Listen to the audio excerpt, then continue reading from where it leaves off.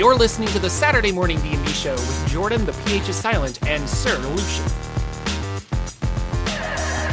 Hello, ladies and gentlemen. Welcome to another episode of the Saturday Morning D&D Show, a special post-Black Friday episode. We're live from two different states across the United States. We think coming it's live. at you. Can you see us? Can you hear us? Any technical difficulties today? Did we do it this time? Yeah, so crazy. But welcome. We're a Dungeons & Dragons talk show. We're going to talk about all of the crazy things that happened because we were off last week and Dragonlance dropped and a bunch of other stuff. So yeah, lots to talk about. Let's dive in. First of all, there's really big discounts on Amazon for, just about everything, but also for specifically D&D books. Yeah, for those, is Black Friday a thing anywhere else but our country? I don't think. Well, Christmas shopping web page is a thing, like on Amazon show Black Friday, like if you're in I don't know, England or something.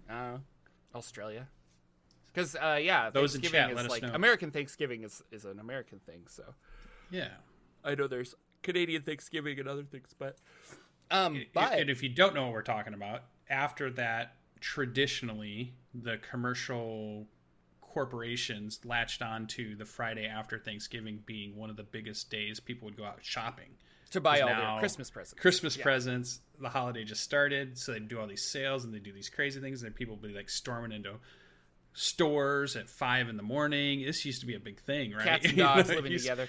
Yeah, and then it went to Cyber Mondays, and it was like, what? And now it's like the whole weekend is just deals because everyone's competing for each other. Did you ever work a Black Friday at a retail? I did not, and I'm trying to remember. I think there was one Black Friday where I was up at like 3 or 4 in the morning when they were going to open the store early to get into somewhere to get something, and I'd only done that one time. All the other times, I just watch videos of people doing it and laugh at them. Yeah. I worked retail once, but never on a Black Friday. But I take that back. So when I was younger, in high school, they said, "Hey, you can work. We need extra people to work Black Friday, and if you do." It was like a charity thing. They were going to donate our paychecks to a charity of our choice. And I was like, oh, I can kind of get behind that. Like, I'm young. I'll go do that, And so a bunch of us, like, honor society kids went and did it to, like, look good on college applications or something.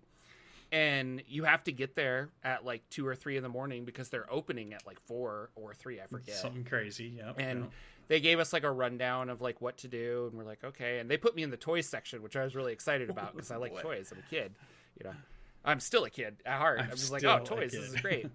And we're there, and they open the doors, and just floods of people. I was like, this is ridiculous. And I don't live in a big city, but, like, this was like, what is happening? People go crazy. They go crazy. And that was the year that Tickle Me Elmo was, like, the big thing. And I can't even tell you how many people came up to me and said, well, do you have it? And I was like, no. Like, I was just like, I don't think so. And we'd look around, and they're like, are you and like one lady got really angry, like I was trying to mislead her so other people could get the Tickle Me Elmo, but I was like, literally, we don't have any.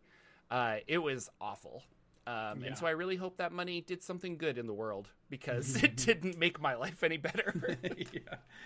Yeah, it's funny that's the quintessential, right? The Tickle Me Elmo was the thing they would even make the movies about to kind of meme on Furbies. A little bit and say, Furbies was a big one for It was, and it was like, oh, you can't get one. Everybody wants one. I don't know.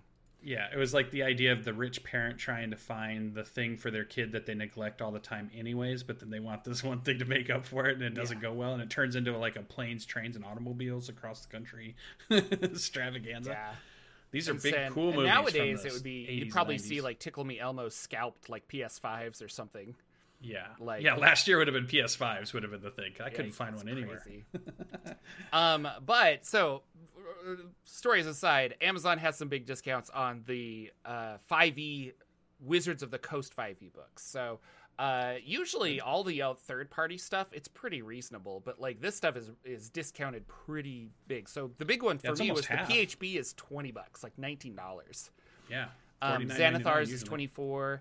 And then I wanted to put some that I recommend because a lot of them are cheaper, but I really love I think Acquisitions Incorporated is a great addition to your game. It's a fun adventure to run. It is also the mechanics behind it, I think, are really good for a lot of games.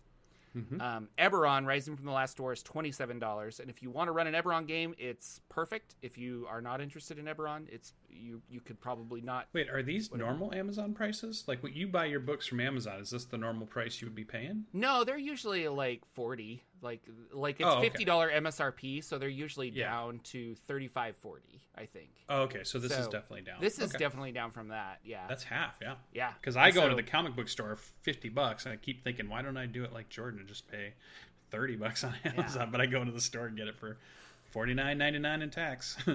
And then Dragon Heist, Tales from the Yawning Portal, and Ghosts of Saltmarsh. I think Dragon Heist is a standalone adventure, but all of those are fun little, like, let's just run through it. Journeys Through the Radiant Citadel, we were talking about how good that book is. It's $29. And Van Richten's Guide to Ravenloft, which is another good book that I think you just to have to your 5e arsenal is good. That's $25. So, and then I endorse Ack Inc. from your list. Xanathar for sure. If you don't have a PHB, why not at $19? Ghosts of Saltmarsh, I think, is one of their best. Get it to your friends to get them adventure books ever. Journey Through this Radiant Citadel, I loved reading, and I'd love to play through them.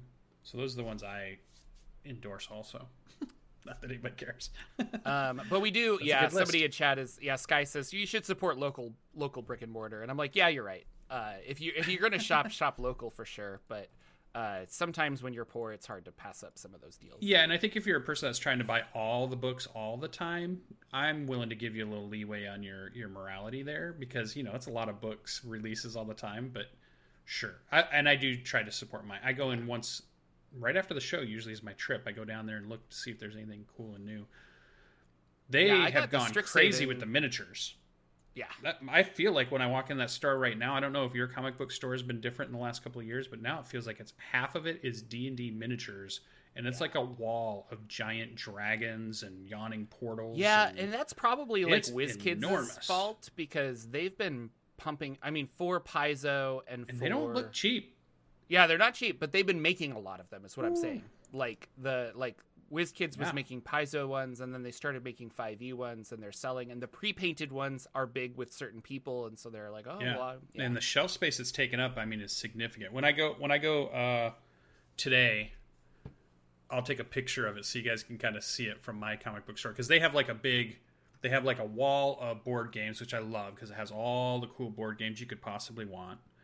And then it had a really small section of the TRPGs, which you guys have probably seen on my Twitter every now and then, because I take a picture of it to show you what's there. And then they would have some island areas that might have some miniatures on it. And it used to be the X-Wing Star Wars miniature game had a pretty big block, because they were selling those ships that you could play that game.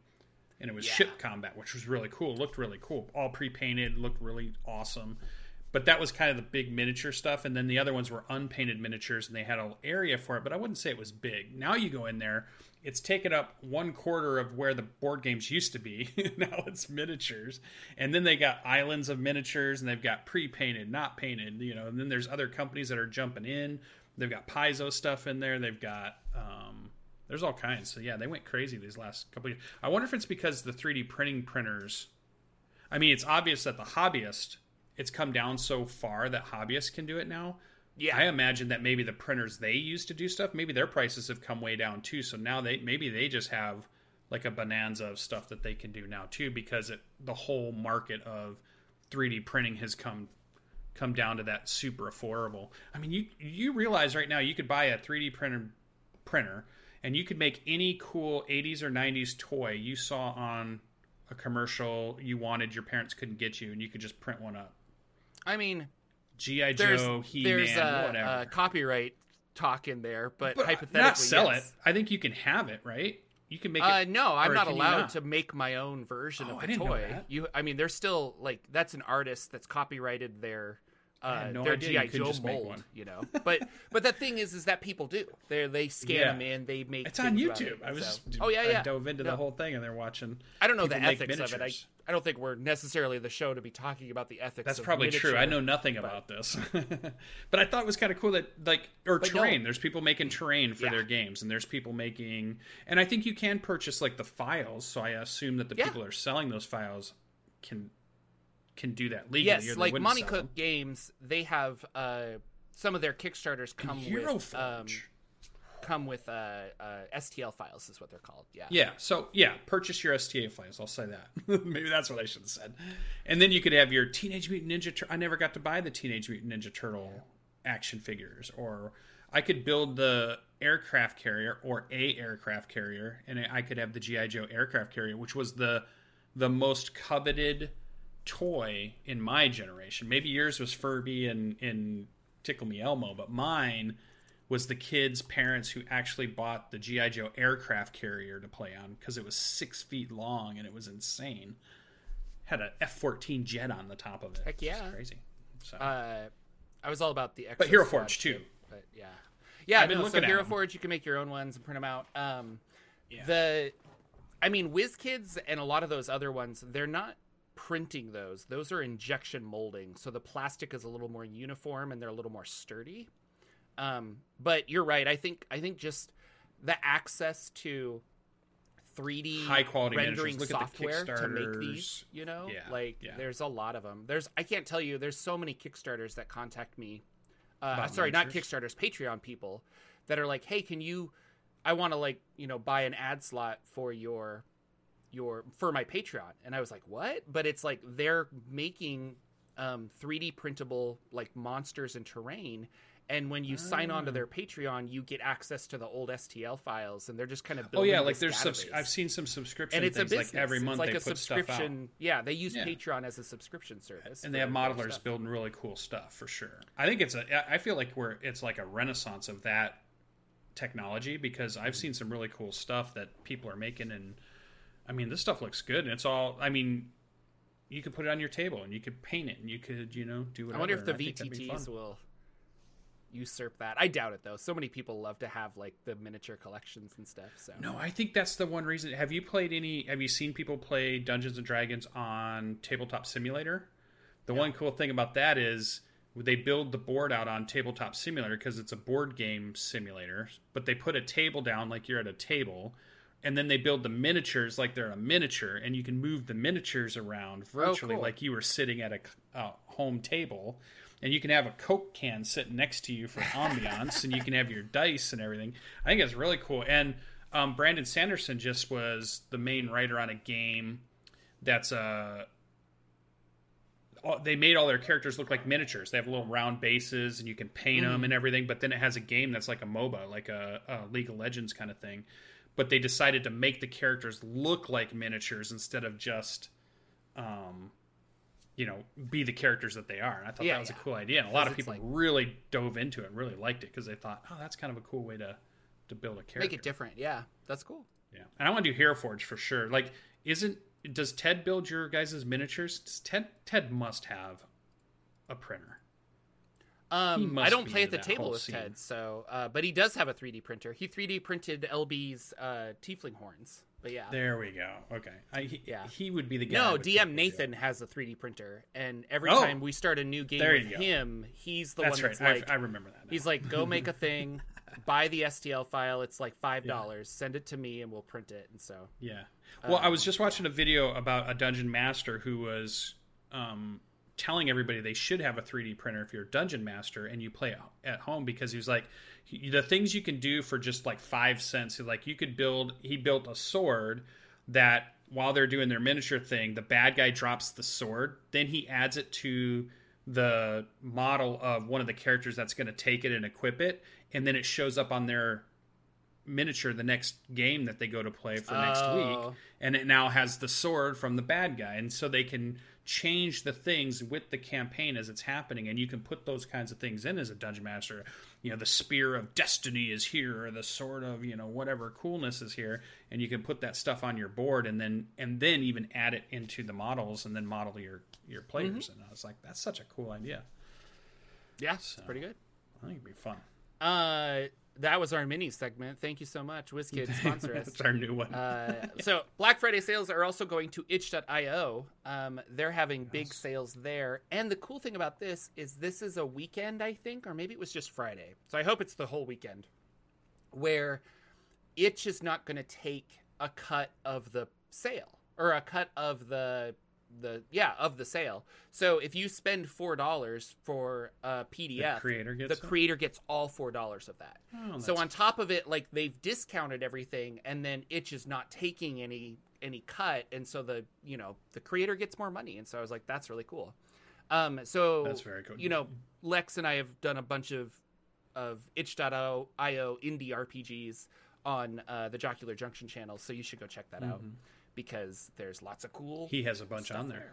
Yeah, right? He's got Shifting Sands. Go get Shifting Sands. It's great. It's like a shifting. He's got good stuff on there. Or the Shifting City. Sorry, it's this city that you can plop into any game. It's or really Ben's cool stuff is probably over there too, I would imagine. Yeah, I bet Knave's on there and things like that. Knave, and oh gosh, everybody. I just picked up the new holiday module for DCC because they're having a big sale on DriveThruRPG. So you can do that. Goodman Games is having a big sale. They have like Black Friday 2022 as a code, and you can buy a bunch of stuff. So it's a big thing. I don't know. It's everybody's fighting for your money. Everybody's spending money. There you got it. Warriors of Krynn. So this is the board game that they're releasing alongside the book. And out on their website, they have a bunch of videos. They did an unboxing. They talk about what it is. They try to make sure you understand that it's standalone. You don't have to have the role-playing game. You can just play it as a board game. You can incorporate it with your campaigns. You don't have to have both to do it. And I thought that was interesting. In fact, I just read that you shouldn't let your players, if you're playing the campaign, don't let them read the rule book for this board game, because it spoils a lot of the campaign. Yeah, so I could see that. I was wondering, and so they do have several videos, so if you're looking at getting this, I was wondering, is this a thing that's on Jordan's radar? It's not. And specifically, I was reading some reviews of it on Thursday, I think. Thursday. And they were saying, like, well, I mean, it's kind of confusing. Like, it's not the best layout rules-wise. And really, it's that mass combat that I think I would use Colville's stuff for. Like, that's kind of what I. That's why and I bought it. I don't know. I haven't done a let's compare and contrast the two systems, and mostly, I don't have Dragonlance yet. I don't have this board game, so like I don't know. But I've used Colville's version, and so it's like in my mind, I'm like, well, if I want to do that, I'll just throw that in really quick. Like I already own that book, so I don't know. But I think I'll wait until it's out, which is December 6th, and then a bunch of people will be doing some how do you play Warriors of Krynn videos. Who knows? Wizards of the Coast will probably put out one. Yeah. And then you could look at it and be like, oh, that actually sounds really fun. Because I have no plans on running a Dragonlance campaign. So this would have to be just a fun board game that I want to play by itself. Yeah, I am curious what the rules are and allow you to do for a mass battle, just in case you happen to have that happen in your combat. And one of the videos I did listen to where they were describing it is that you're really building a scene that your players can take place in somewhere in that big battle. It's not about your players controlling that whole big battle. And I thought that was an interesting idea of, all right, there's this big mass battle that's going on, but over here you guys are dealing with this thing, and here's the scene that's set, and here's the noise, and in the distance you can see the units of things crashing into each other and dragons strafing and whatever. But over here you're fighting this ogre lieutenant because if it gets unleashed, it's going to take out your flank or something, and then you're doing like a some type of thing there. So I kind of wonder, but I do like. Colville's was always, he wanted to keep it simple. I thought the lore behind the units in themselves and how you might get them and being able to use them, I always thought added to that whole thing. And the other one I would maybe compare it to is I'd like to see what it looks like compared to Pathfinder's Kingsmaker, because that's all about building a kingdom and being a ruler, and I'm sure it must have, because in the video game that I've played, Wrath of Righteous, and I believe in Kingsmaker, there's a portion of that video game part where you do have units and you can do a tactical strategic battle. And then you go back down into your parties moving around and doing things. So I imagine that the books have that also. I just have not, I don't have Kingsmaker yet. I'm going to get it on, I think on Roll20 is what I was looking at. Okay. Yeah, so Dragonlance, I was looking at some reviews and stuff, and they were saying that the mass combat, it's a lot of what you were describing, but I was going to call it Fog of War, but it's not that. But there's a ring kind of like around your fighting area on the map, and that is to simulate, like if you go past that ring, that's like a bunch of fighting is going on. So it really focuses on like you need to stay here, but if you go into that area, you have to make a dexterity saving throw or you take damage because there's just so much attacks going on. So much crap. And you're right. You're like, okay, my objective is to stop the ogre lieutenant. But then while we're fighting, oh my gosh, Lord Soth comes in with a dragon and he creates some kind of extra damage on the field and then flies off. It could be a really fun way to do some Lord of the Rings fights too. Because that's kind of how I look at it. Like you're battling the Witch King and here comes some Nazgul and they're floating around, you know? Yeah. So I thought that too, because that's the one where we've had cinematic touchstone to, like we can say we've seen, you know, the charge of the Rohan, we've seen the defense of Helm's Deep, so we have that visually in our head because somebody's put it on screen and shown us what a cool gigantic battle could look like. So every time I think of mass battle, I always think of those scenes from, you know, Peter Jackson's movies and others, thinking, oh yeah, like the cavalry could come charging in, and then the units are hitting each other, and there's catapults or flying things, and then the dragon comes and does something, and the Nazgul come in and grab these people, and so I always thought that's kind of cool, and that would be a great D&D. Now give me the D&D version, which we'll get when we see the movie, I'm guessing, because we saw a strafing dragon, so I'm guessing we're going to get some cool big battle scenes we can then use our imagination for Dungeons and Dragons battles. Not seems just, like a Lord given, like 100%. So So well, I kind of want to keep talking about Dragonlance, so let's do that. I'm going to move this thing to this over here. Dragonlance is not out, but like the early access is. Lots of the influencers have it. So there's a lot of people making videos and what have you about it. Influencer friends. And then if you pre-ordered it, it's available on D&D Beyond. I did not pre-order it, but we'll talk about it. So this book is 224 pages, which I think the people were comparing it to like Curse of Strahd is like 290. Some of the other adventures are in the like 290, 300-ish range. I mean, Eberron is a very different book from this, but it really shouldn't be.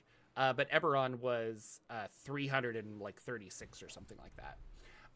And I was surprised because in my mind, I'm like, oh, this is going to be like Eberron Rising from the Last War, where it's, here's how I run games in the world of Eberron. And so this would be, here's how I run games in the world of Dragonlance. It is not that. It is mainly an adventure. So first to 11th level, you have this big adventure, and I think they were really pushing for that last little bit of the adventure is going to be this giant war and dragons everywhere, and you're going to take part in this mass combat kind of thing. Characters in Dragonlance are meant to be extra powerful, so within this system you're taking everybody gets like a feat at first level. You're taking extra feats, like 9 new feats along with your ability score increase, so 9 brand new feats, the mass combat mechanics, 8 new magic items, but there is and then your backgrounds give you extra things. And so if you take the Mage of High Sorcery background, you get some like meta magic abilities and things like that. And then what I thought was cool is you can actually take your version of the test, and then when you finish that test, you can get you can choose your color of your robes, so red, white, or black, nice. Which is kind of cool. And there's some information there on the gods and things like that. But looking at the table of contents, which people posted, it's like it's all adventure. Like here's like, you know, part 1, here's how you build a character, boom, here's how you run this entire book. And so if you want a Dragonlance adventure, I think that's really cool. The more I was reading it, though, they, despite Tracy Hickman and Margaret Weiss writing new Dragonlance novels, and there was that whole like suing debacle with Hasbro where they were like, hey, you licensed us for this and now you don't want us, you're canceling it, we're going to go back and forth. And then they finally were able to finish the book. And I think Margaret was at Gen Con doing book signings. I didn't see her there, but this last Gen Con she was there because the book was out. Wizards hasn't really promoted that much. Like, I haven't heard much about this like Dragonlance book. Yeah, did in the lawsuit, did they win the right to the book so they could publish it, or did they win that Hasbro had to publish it for them? No, it was like, you've contracted us to write a book, so you either need to pay us the exorbitant amount of money for no book because we were contracted for it, or allow us to write the book. And so they were like, oh, well, we'll allow you to write the book, and so they did. From my understanding, I could be wrong. So I was sad because Tracy Hickman and Margaret Weiss, they have this Dragonlance setting book, or this Dragonlance adventure, was written without their involvement at all. So it was like, okay, well, we don't care what you say. And I thought that was kind of sad. And from what, I'm not a Dragonlance, I don't know the lore as well as like the realms or something, but from what I read online, they were saying like the things that make Dragonlance essentially Dragonlance have been stripped from this adventure so that it really is a generic fantasy adventure that anyone can run. They don't want people to feel intimidated by the lore when they pick up a book like this. So it's not an Eberron book where Eberron really had like, here's all the tools I need to run a really cool Eberron game. Here's the lore. Here's the gods. Here's this. It's not a campaign guide. Yeah, it's not a campaign guide. And I think that's what I was hoping for. And I'm a little sad that it's not that. And then the fact that they're doing this without Tracy or Margaret makes me think of Spelljammer, where like they didn't contact Zeb Cook or whatever. They didn't contact him and say, hey, you want to like work on some Spelljammer? He's like, I didn't know they were making that. Cool. Hope it's cool. And it wasn't as cool as it could have been. So yeah. I don't know. We'll see if people run the adventure and the adventure is really fun. That's cool. But at this point, I think to me, looking at this, it's like, well, if you wanted adventure, pick it up. But the 9 new feats and the 8 new magic items, it is not worth the full price tag of it. So yeah. And then I don't know how I would incorporate that board game into a non-Dragonlance kind of battle. I don't think the board game's going to be super modular. I think it's going to be, well, it's made for this, and you play it like that. So I could be wrong. Yeah. Who knows? But yeah. And I think we know they've been trying to, I don't even know what the word is, but not make the campaign books that they're building so specific, like you said, that you feel like it's only meant for that. They really want their books to be, you can add this to your campaign, or you can use this even if you're running a Dark Sun campaign, or you can use this no matter what, just because you like the mechanics or you just like that. And on one hand, there's a positive and oh, that sounds cool. But then on the other hand, when you take out the stuff that makes it different, well, then now we don't have those things that make it really different. So there's a negative there too. The positive used to be, hey, this is something new we've never seen, and it's a different world, and maybe I'll have to run a campaign if I want to be in that world, and I'll have to know more about it, but it's different than running Forgotten Realms, or it's different than running Greyhawk, or it's different than running these other ones. So I don't even know. Sometimes I'm on one side of that, and I'm like, yeah, that's great. Make it so I can run it in any campaign. And then the other times I'm on the other side of it. No, make it more specific so I have this cool stuff to dive into. And I agree. And maybe it comes down to the setting specifically. And so the fact that this was so... Like, Dragonlance is very much medieval fantasy, European medieval fantasy, just like the Forgotten Realms.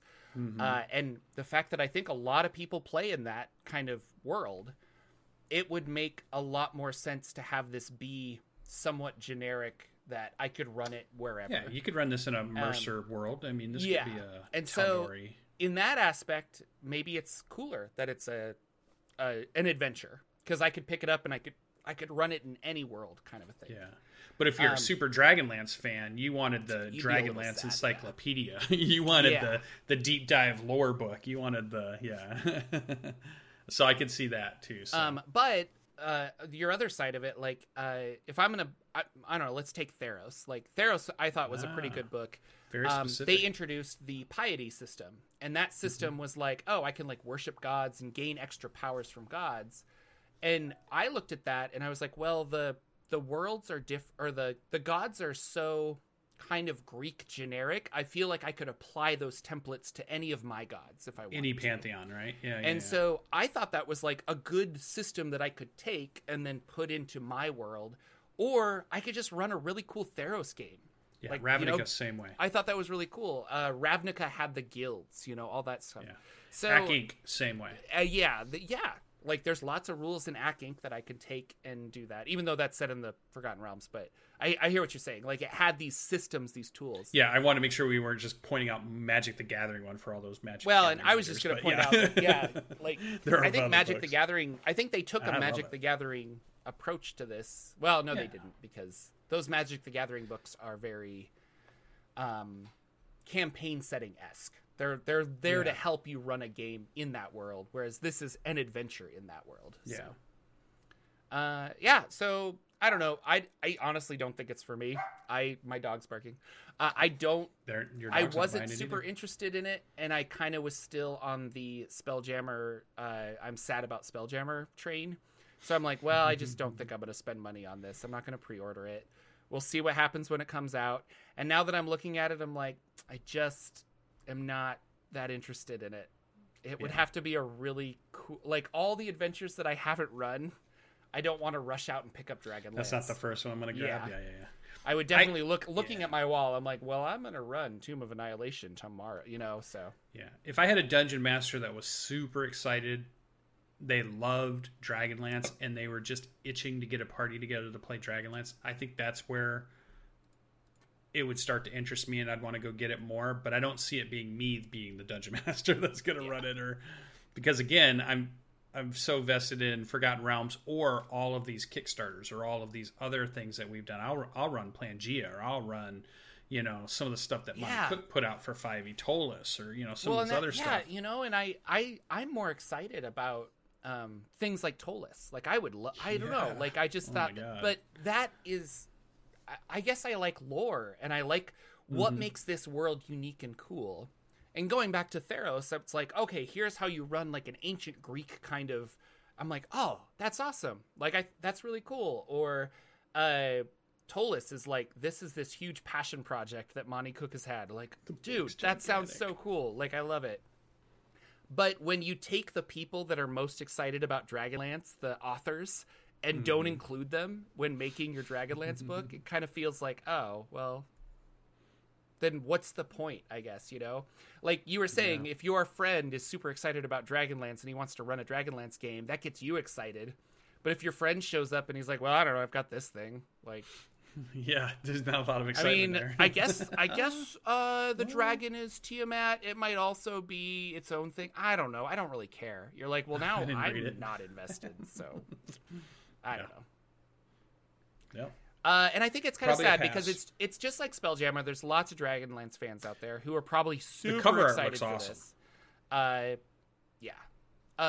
Lord Soth is in it, but apparently he's like so powerful that he's out of the player's reach to even like harm him, which is kind of like, okay, well, you could use it later on. I don't know. And then WizKids had a thing where if you pre-ordered some Dragonlance minis, you got a Lord Soth mini for free, which I kind of want to do just because I think that's a cool mini to own. Like, it's like, oh. Yeah, the artwork around all that stuff's really good. And the Wizards has always done good that with is the artwork, classic Dungeons and Dragons was Dragonlance artwork was, mainstay of what captured your eyes on the shelves when you're going through that section. Some of their artwork was the stuff that drew you to Dungeons and Dragons and to see some of the other stuff, because the artists that were working on that were doing some crazy good, cool art. Jumping to another topic. That was my segue. Nicely done. Thank you. Professional, even. We talked about it 2 weeks ago, the open game license. And we did. There were lots of like rumors. You were upset about this. Taryn, who is Indestructiboy, kind of put his YouTube on the map, because a lot of companies were like referencing his YouTube video, because he had inside knowledge or something. I don't really know anything about it. And he was very vague about it because he probably doesn't want to get people in trouble, but that they were Wizards of the Coast wants to kill the OGL was kind of what we heard. But then a lot of people came out and they're like, well, they can't. They can make it that one D&D doesn't work, but like you can always make content for 3rd edition and you can always make content for 5th edition under the OGL. Like it's a non-revocable thing. Yeah. And the point of that, I wanted to bring that up because we were talking about it in some Discord servers that when 4th edition came out, Wizards of the Coast didn't like the OGL for 3rd edition. And so they restructured it and called it the Game System License. And so it was the GSL. And it's specifically for 4th edition. And it is heavily like, we can revoke this at any time. We control the game. There's we can deadlines make stuff on it. for it, but like we won't allow you to do this and this and this. And a lot of people like, Paizo's reading this and they're just like, no, like I'm as a business owner, I am not going to create a bunch of stuff that you can just say, no, thank you. And so that was another reason that 4th edition didn't succeed because it didn't have that third party push behind it. I could see that. And so with 5th edition, I'm sure Wizards was like, guys, it's OGL or nothing. Like if we want this to succeed, we kind of have to do that. So they made it OGL, and that's partially the reason I think it is succeeding because you have the Covilles out there, you have the Kobold Press, you have the Paizos making 5th edition products that are sometimes way better than the original products. All those Kickstarters. So Wizards got wind of this, and I don't know why, but they decided to make a public statement. But this isn't a public statement on the sense of comicbook.com reached out to them. So this isn't like Wizards putting on a website like, here's our stance on the OGL. But they did come out and say, we will continue to support the thousands of creators making third-party D&D content with the release of 1D&D in 2024. While it is certain our open game license will continue to evolve, just as it has since its inception, we're too early in the development of 1D&D to give more specifics on the OGL or the SRD, which is the system reference document. And that's fine. And a lot of people were like, yay, Wizards are on board. They're going to support third-party D&D content. And I'm like, this doesn't say that they will. It says that it will continue to evolve. I don't know why everyone's really excited about that answer. It's like they didn't say they were going to kill it, but like no company's going to do that. They don't want to be and alienate their fans and be like, hey, y'all, give us your money or nothing. But they just said it will continue to evolve. That being said, they can't get rid of the OGL for 5th edition. So if Wizards of the Coast doesn't include an OGL for 1D&D, allowing us to make 1D&D content, what's going to happen is everyone's going to redefine 5th edition in some new cool way, and I think people are going to be playing that. Honestly. And you're going to have another Pathfinder where people are going to take 3rd edition and they're going to turn it into Pathfinder, or 3rd edition they're turning it into Dungeon Crawl Classics. But I know what Hasbro wants. Wizards of the Coast wants 1D&D to be the end-all be-all of Dungeons & Dragons, and that it will be patched through the web, and your main interface for it will be through the web, and when you get new things, it'll be like, well, if it's not through the web, then it doesn't work at your table because you're all playing through the web. So it's like, well, why don't you put your product through our DM's Guild version and we'll take 50%. That's what's going to happen. Yeah. It's definitely corporate thought being put on a product that we all like that used to be niche enough that maybe the big companies didn't want to try to drag it in, but all companies these days, I mean, me and you work for software companies and everything's about subscription-based IP control.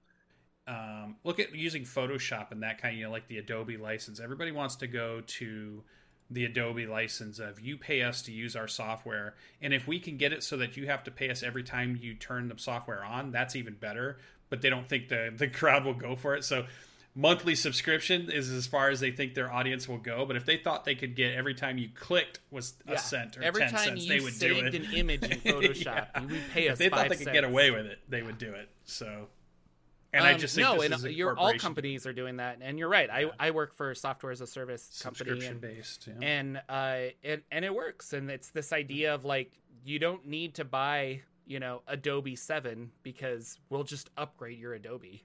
Mm-hmm. And that's what they want. And so it's like you don't need to go buy the new edition of D&D. We're just going to constantly evolve and upgrade the edition that you and want. we have absolute control of our IP. Again, like we don't have. There's nothing out there that just because I think 6 years ago, 8 years ago, even I was just looking it up. So third edition was in 2000 when they first did the OGO 1.0. I just see now that GSO was in 2008, and then for fifth edition it was January 12th, 2016, when they did the 1.0A version. And so those Which was years 2 I'm years seeing after the launch of fifth edition. Yeah. So I want to keep that in mind. Like when That's 1D&D interesting. hits, we're gonna have a couple years while they figure out the waters of how they want to do this. But it was 2 years after the launch of fifth edition that they finally said, "Okay, and I think you can make in stuff that for it." space, open source stuff, there's still a big community that would push that and would want that and herald that and champion it. I think that group that does that is getting smaller and smaller now, though, because everything seems to be, let's get rid of open source. Let's get rid of you own records and music and movies, and let's get rid of you own software, and let's get rid of you own. Yeah, you don't 'cause if I own can Windows take it away, anymore. If you, on yeah, your, yeah, like I don't want know, you listening to this without paying No, money. this is ours. Yeah. Yeah, and so there's a big push with like records and stuff and music. I mean, and if you think about music, here's the thing, like I love music. And I was thinking about it and we were talking like when's the last time you bought a CD or like a record or a tape or something? And it's like you start thinking about it, you're like, "Man, I mean, I have some CDs from college. Has it been like 20 years since I bought a CD? Yeah, I think it like has. an MP3, if not 30, and so you start thinking about it like, oh my gosh, they did it and I didn't even think about it. They won where I'm not buying music anymore. I'm relying on all these streaming services to listen to music. Pandora. And now they're paying the creators less money, like pennies every time that song is played, as opposed to the creator getting like $10 when I buy a CD. And then I can listen to it as little as much as I want. Yeah. I remember when DVDs came out, they were trying to create a DVD that would, for lack of a better word, self-destruct. So it would degrade after every time you play it because VHS tapes degrade. And they were really scared. Like, this is a digital medium. The digital DVD doesn't degrade. How do we get them to buy the same movie again? It doesn't make any sense. Scratch it a bunch. And then a lot of environmentalists, rightfully so, were just like, you're creating thousands of e-waste by doing this. Like, no. Like, if you bought it, you should have it. You should be able to do what you want with it. And that's how I believe, And that's why I think Wizards of the Coast will always sell physical books, but there's a reason of having that physical book on your table is important because, one D&D or D&D Beyond, for example, like I own a lot of stuff in D&D Beyond that I don't have a physical book for. And if they shut down the servers, it's gone. Like, but if I have the physical books, I could still go and do it. Like, that's why I think PDFs are so good too. But Wizards will never do a PDF because they don't want you to have that digital medium without paying for it. So. When's the last time you bought a computer game physically and not just on your Steam library? You're right. And I love Steam, but no, you're absolutely right. Like if Steam shut down tomorrow, it would be like, dollars. It's gone. And I would be out. I couldn't even imagine what would happen. But at this point, video games are so difficult because everything is like, if I'm thinking about Diablo 3. That was the last video game I bought, or a CD game, and you put that disc into your system. I shouldn't say that because I bought Switch games, but let's talk about PC games. So I put Diablo Consoles 3 are still doing it. I put Diablo 3 into my computer. If Blizzard shut down everything tomorrow, I mean, I could play like 1.0.2 version of Diablo 3, but like I know that there's so much patching and content going on. They've also created an environment where like I can't play it without the internet. I can't play it like this, they host the servers. And so you're just like there's no local single multiplayer or local player on my computer anymore. Without the internet it won't work. So Yeah. That's a whole other tangent, but I don't know. Oh, and I'm dropping frames. I'm sorry, guys. Something's going on. But the analogy would be almost like at your table, your kitchen table is hosted by Steam. So they pay for your kitchen table, and all your friends come over and play Dungeons and Dragons on your kitchen table. But one day Steam comes in and says, "Nah, we're closing down. We're taking your table." Like, yeah. We play on this table. No, and think about Vanilla WoW and stuff. There were all those people who figured out a way. I still have the boxes.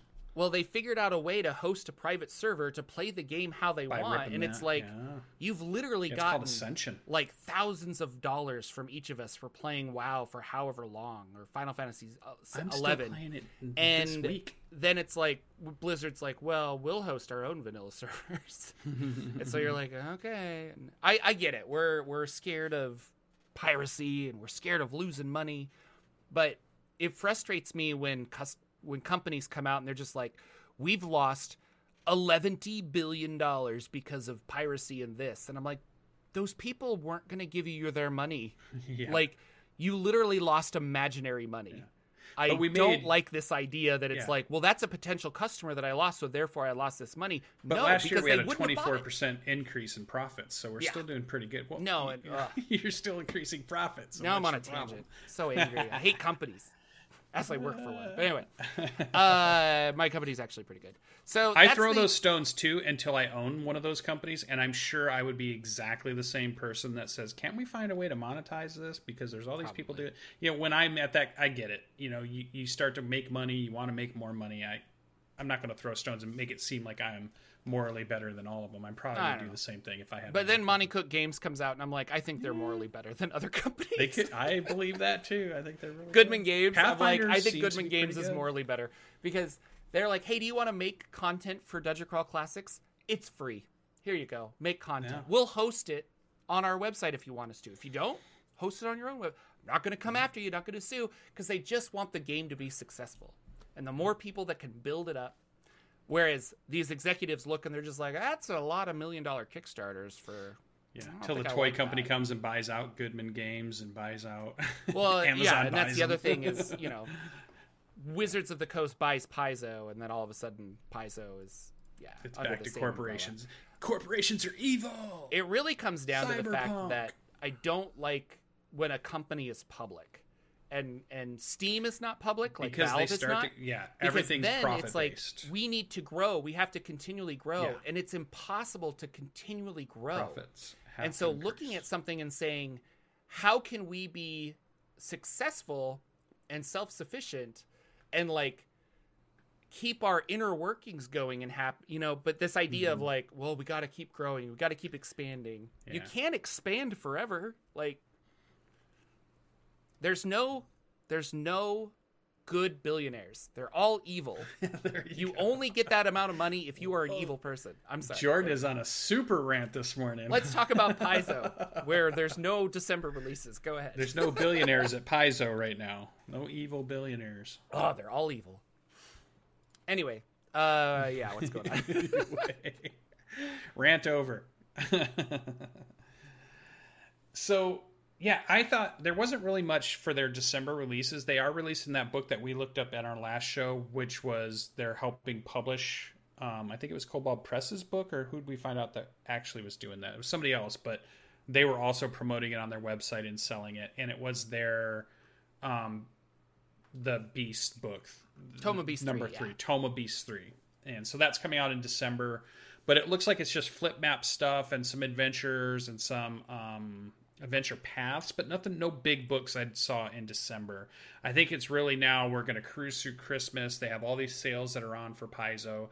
They put out a ton of content for the 2022 year. This is kind of like buy this for Christmas kind of there's so much stuff you can go buy. We don't really need to release another big thing here.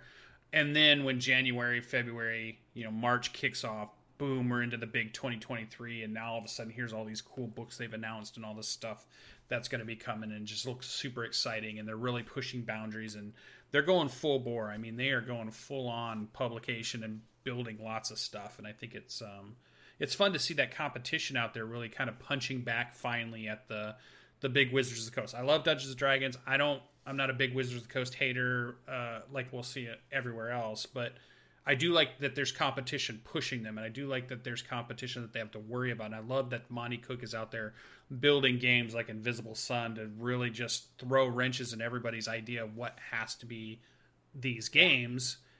And then we get these other things, Numenera and all these other cool stuff. I can't wait to see what their 2023 stuff is. I can't wait to see Cobalt Press's now that they made an OGL for the Cypher system, and I really am curious what other creators. And I think that's a great system. It is such a fun system. And now that it's open to the OGL, like I think it's one of those things where a lot of creative people will make creative things for it. So yeah, I hope so.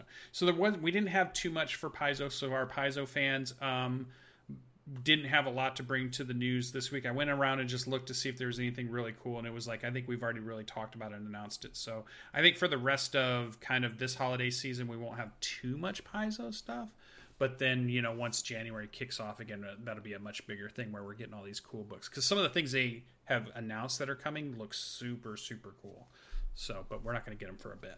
So, other than that, I saw some Kickstarters while we didn't have our show last week, and I was just perusing around. I think most of these had completed in the past week, just before Thanksgiving. They'd got all their wrapped up. So, Unglorious was one that I saw. I don't know if it was one that I would recommend everybody jump out and buy or anything, but I wanted to point out because I thought it was a cool idea.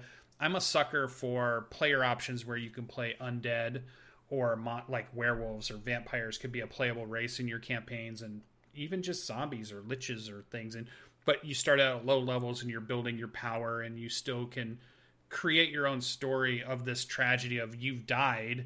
Now, what is your story? What are you now that you've been raised, and how do you, what do you do with that? And I think that's a cool kind of storyline that can be told for a character in amongst the other party members and what they're playing. But this idea that maybe you're a revenant, or maybe you're a zombie, or you're a skeleton warrior or whatever, and maybe you get stronger throughout the thing, and you become, you start out as the first level skelly kind of gang, but eventually you get better and better, and maybe you get to be something cooler and cooler and cooler, and by the end you're like the bone dinosaur giant champion or something. I don't know. Just be like some cool thing. So I think that's cool. And so that's what that book is about.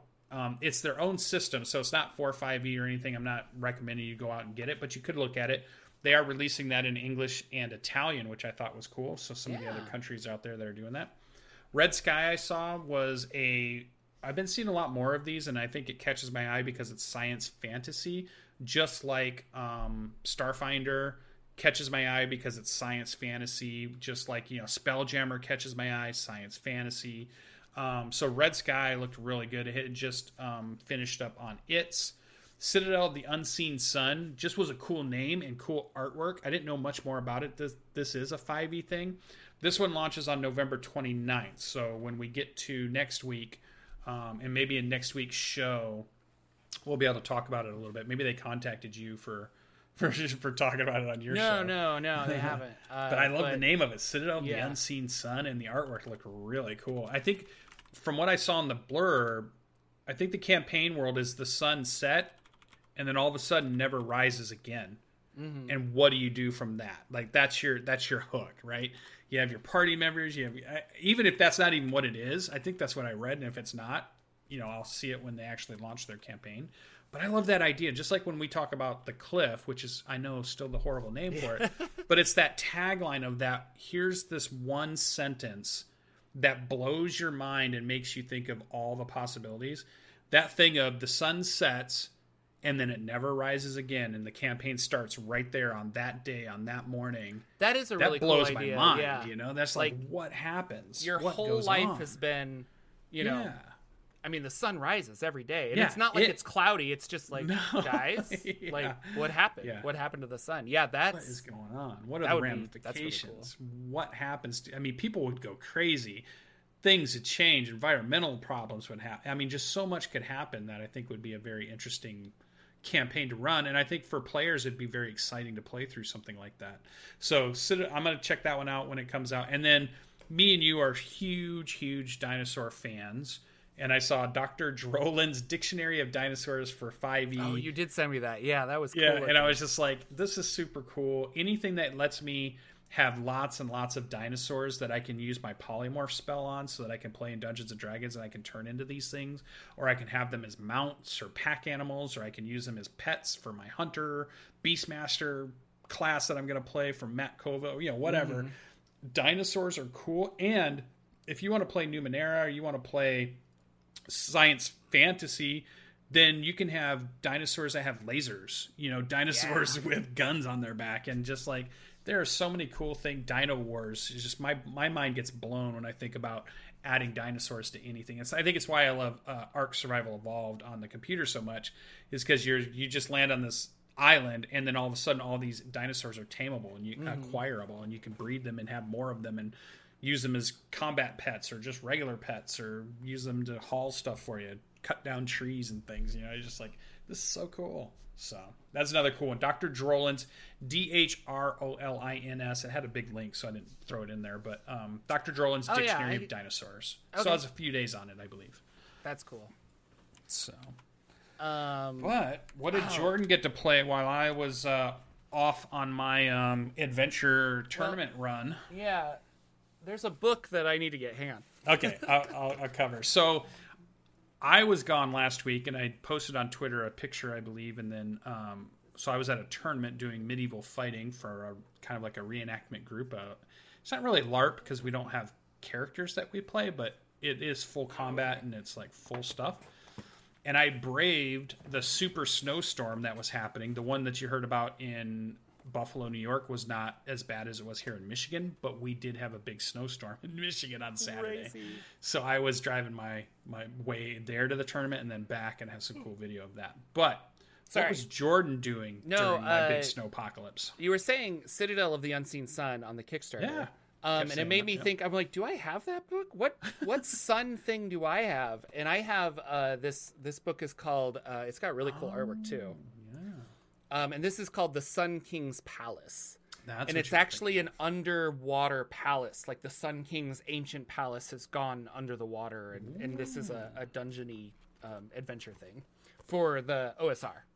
Cool. So I was like, that's why I was looking. I'm like, what is the name of that book? Is it? I can't. And I was looking through my PDFs. I'm like, do I have this? I have to get this book. I'm sorry, because I love it. I thought that was a really cool idea. I have played. I just played my Thursday game with my Great Modron March game. And so you guys played on Thanksgiving night? You guys played? No. This was last week because we didn't. Oh, okay. So last week we did not play on Thanksgiving. But we had a lot of fun. They ran around. They leveled up, which they're very excited about, and Lex is building a simulacrum, so he's getting enough money to actually do that. So that's something we're gonna have to. Jordan will have to deal with, as there will be 2 shifters running around. Did we ever hear how LB's court case happened or turned out? I don't remember if we ever. She went to court. Lex's character Shifter was the of course Lex was defense attorney, and then I played the prosecution, and we brought in a bunch of witnesses.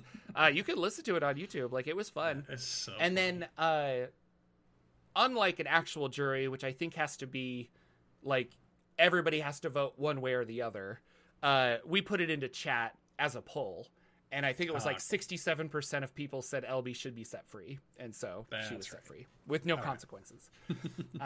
So the audience was the jury, and it was fun. Chat was nice that night.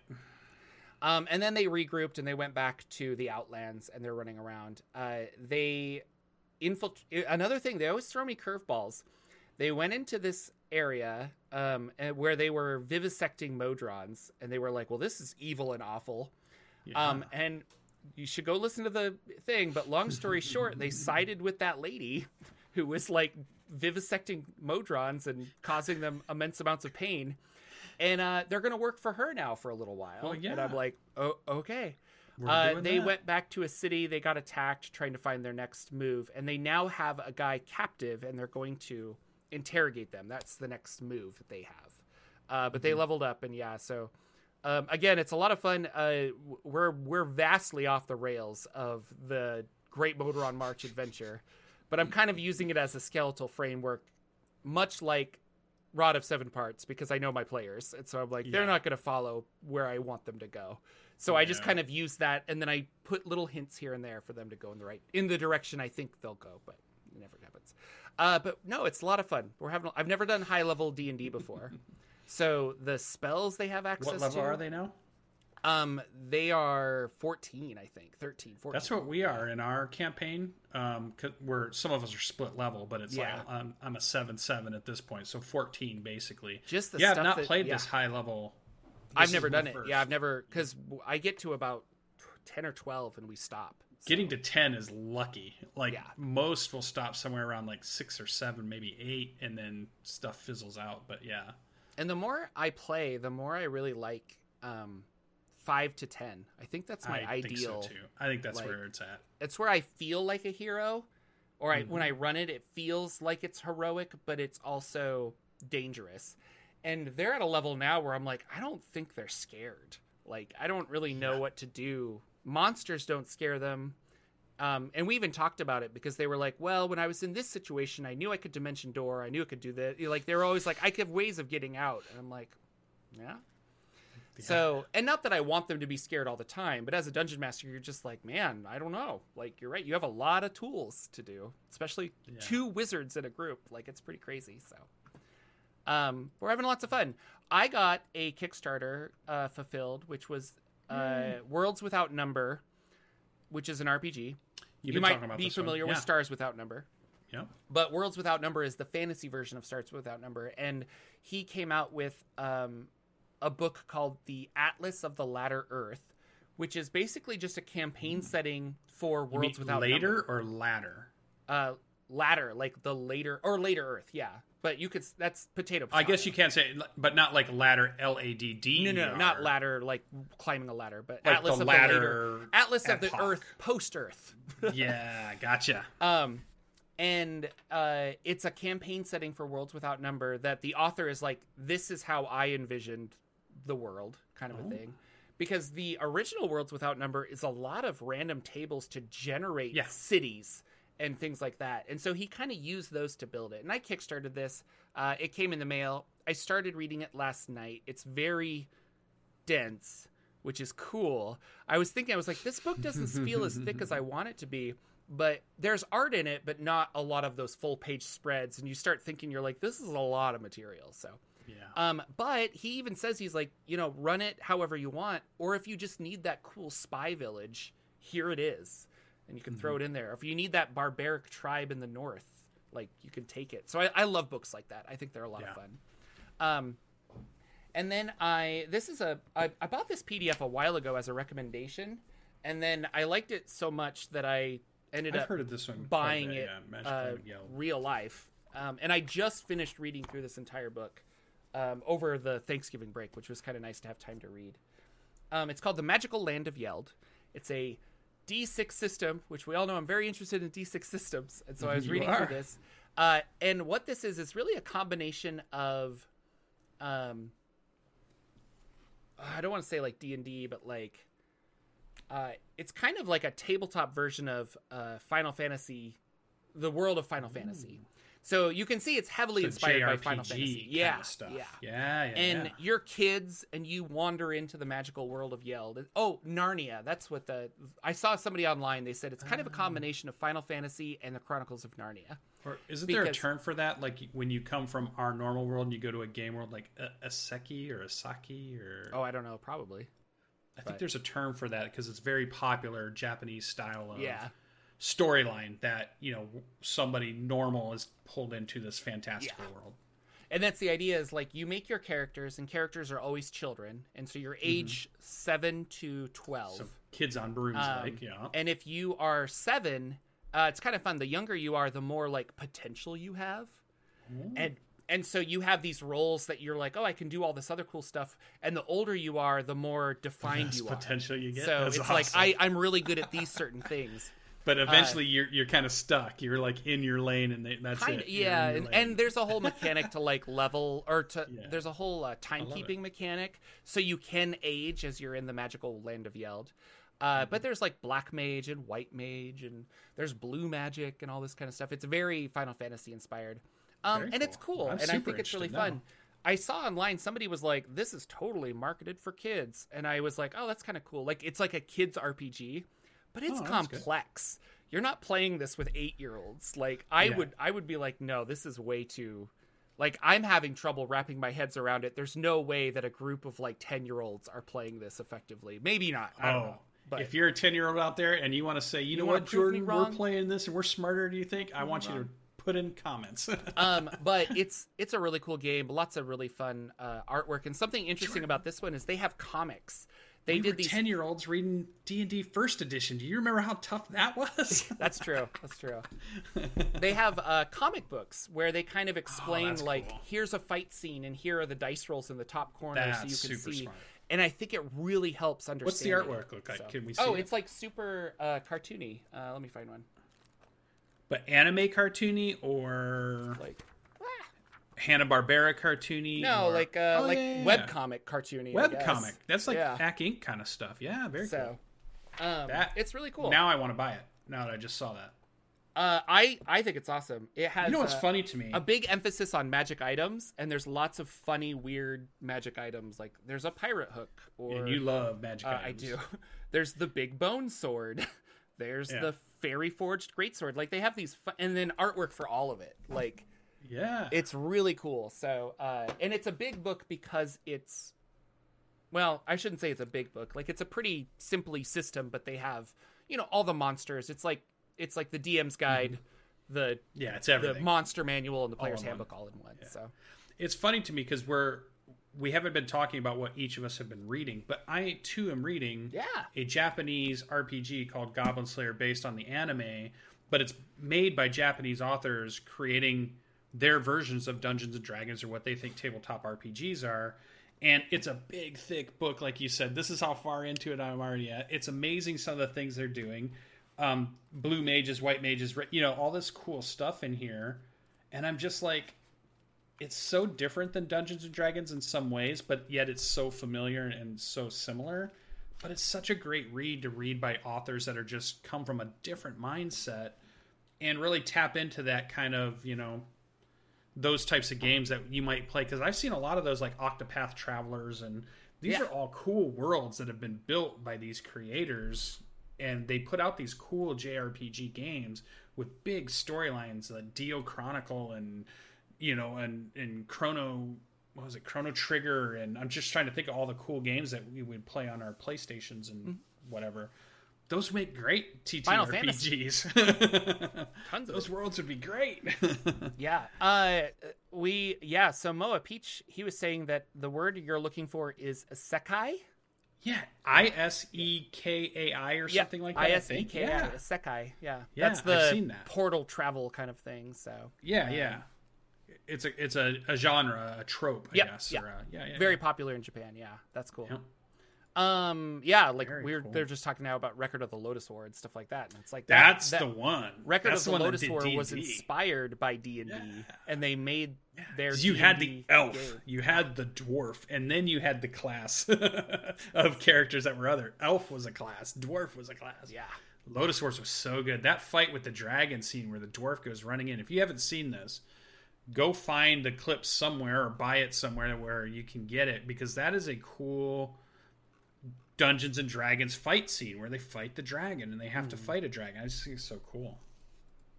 Go check that out. It is. So, that's what I've been doing. Sorry, I kind of got on a tangent. Now it's 10 minutes after, but Magical Land of Yeld, it's really stuff. Good. Yeah. No, now that I saw you open it, I'm going to buy that. I got to find that somewhere. Was it a Kickstarter? It was way back in the day. But can you buy it now just from like their that's store? Where I bought it. God. Okay. See, put that link out there. If you search Magical Land of Yeld hardcover, you can probably find it. Once I saw that artwork and the way you described it, now I want it. I'm at the bottom. The PDF is on drive-through, but I know where this book is worth it, and it's this big, this thick, $20. I recommend, and it's just written really well. Even if you don't know anything, and I don't know anything about Goblin Slayer, I'm going into it just as a TTRPG game. $20 for a big rule set and cool stuff, and I'm that far into it. I can't wait to read more of it. It's really fun. All right, take us away. Yeah, I was looking for that, but anyway, Google it. You'll find it, or I'll put it in links below. But Thank you guys so much. Ah! Whoa! Scared me. Whoa! Little boy, you scared me. What is going on? Hi. You were just kidding. Thank you. All right. All by himself. What? All right, Wow. ladies and gentlemen, thank you so much. We will see you next week with another episode of the Saturday Morning D&D Show. Bye.